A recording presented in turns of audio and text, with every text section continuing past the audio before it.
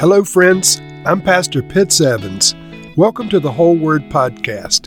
Let's get right to the Word of God. Exodus chapter 15. Then Moses and the Israelites sang this song to the Lord. I will sing to the Lord, for he is highly exalted. Both horse and driver he has hurled into the sea. The Lord is my strength and my defense. He has become my salvation. He is my God, and I will praise him, my father's God, and I will exalt him. The Lord is a warrior. The Lord is his name. Pharaoh's chariots and his army he has hurled into the sea. The best of Pharaoh's officers are drowned in the Red Sea. The deep waters have covered them. They sank to the depths like a stone. Your right hand, Lord, was majestic in power. Your right hand, Lord, shattered the enemy.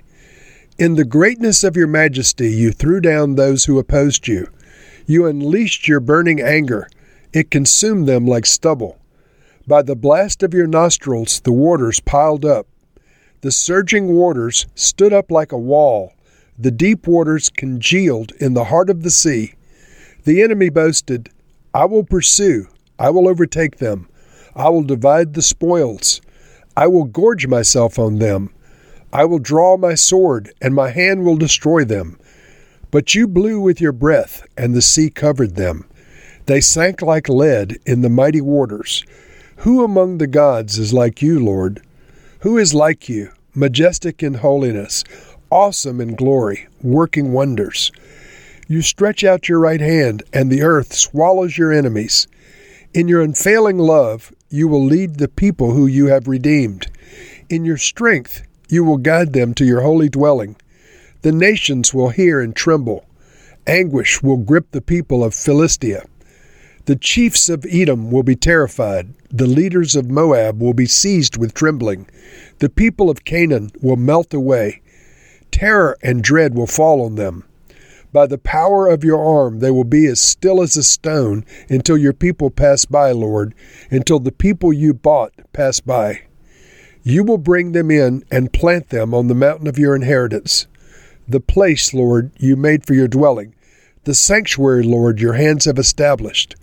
The Lord reigns forever and ever. When Pharaoh's horses, chariots, and horsemen went into the sea, the Lord brought the waters of the sea back over them, but the Israelites walked through the sea on dry ground. Then Miriam the prophet, Aaron's sister, took a timbrel in her hand, and all the women followed her with timbrels and dancing. Miriam sang to them, Sing to the Lord, for he is highly exalted.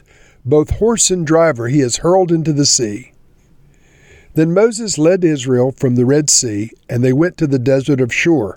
For 3 days they traveled in the desert without finding water. When they came to Marah, they could not drink its water because it was bitter. That's why the place is called Marah. So the people grumbled against Moses, saying, What are we to drink? Then Moses cried out to the Lord, and the Lord showed him a piece of wood. He threw it into the water, and the water became fit to drink.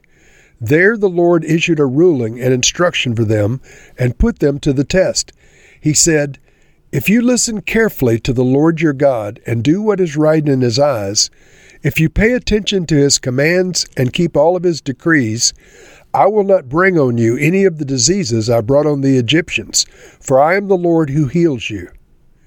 Then they came to Elim, where there were 12 springs and 70 palm trees, and they camped there near water.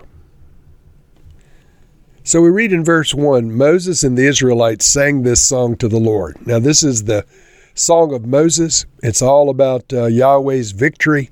It's all about the greatness of Yahweh, their God, and the fact that he's delivered them from Egypt. And so I won't read all of the words, but there are some very interesting words, and I'll read some of the song.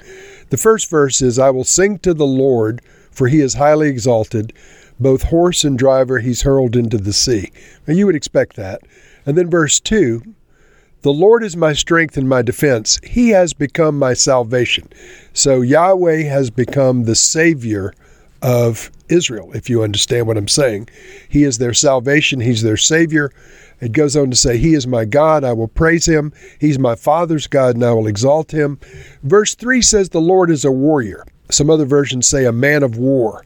Yahweh is his name. He's a man of war. And so the Lord himself had fought for Israel against Egypt, and is designated here a man of war. Over 300 times in the Old Testament, the Lord is referred to as the Lord of hosts or the Lord of armies.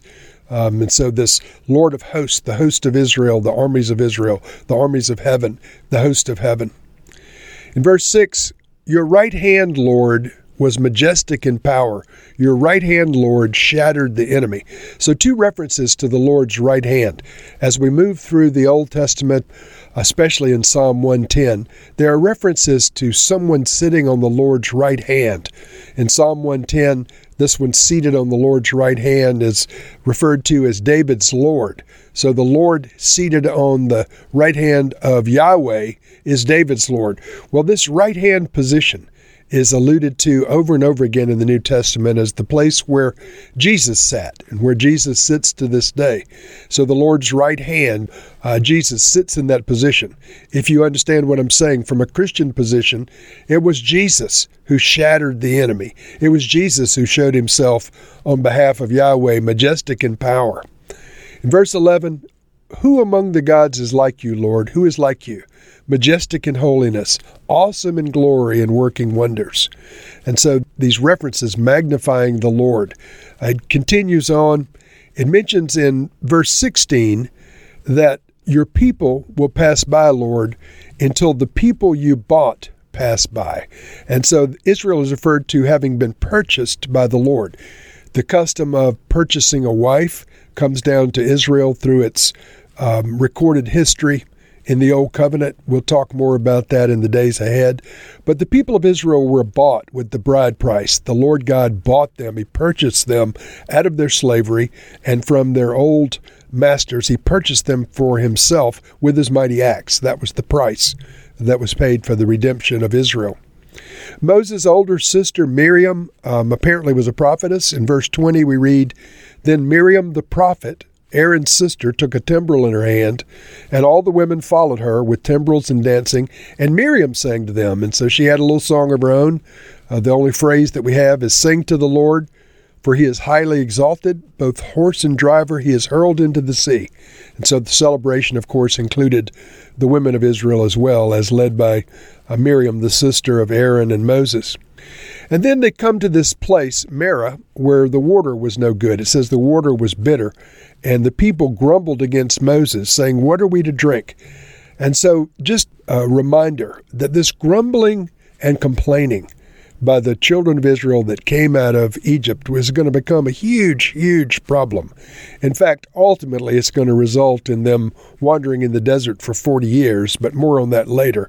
Here, the Lord makes provision for the bitter waters by showing Moses a piece of wood to throw into the water, and the water becomes drinkable. We assume it's a supernatural transition of the water. It was not a natural thing, but perhaps the wood itself had some kind of properties that made the waters drinkable. We're not told that, but the obedience of Moses redeemed the water.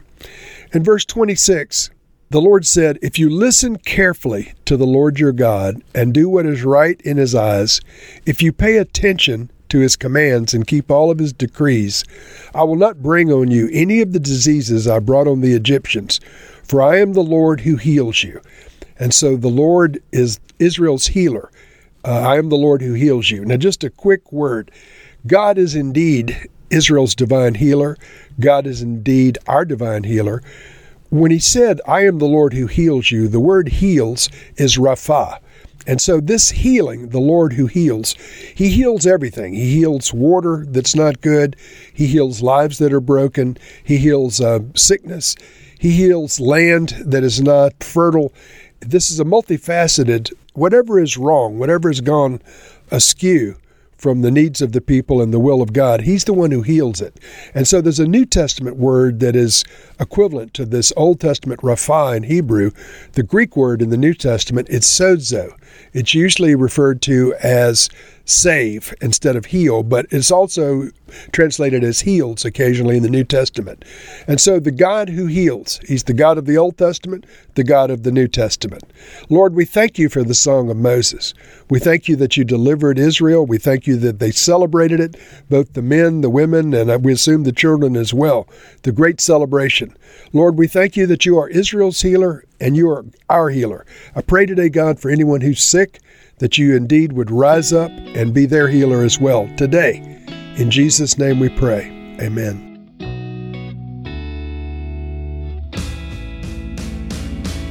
Thank you for listening to this episode of The Whole Word. It was brought to you by Whole Word Fellowship and the Northern Virginia House of Prayer. If you were encouraged, please share our podcast with your friends. We'd also appreciate it if you'd hit subscribe in your favorite podcast app and take a few moments to write a review. If you'd like more information on our church and our ministry, you can go to wholeword.net or wholewordpodcast.com for more information. Thank you again, and may the Lord Jesus bless you today and always.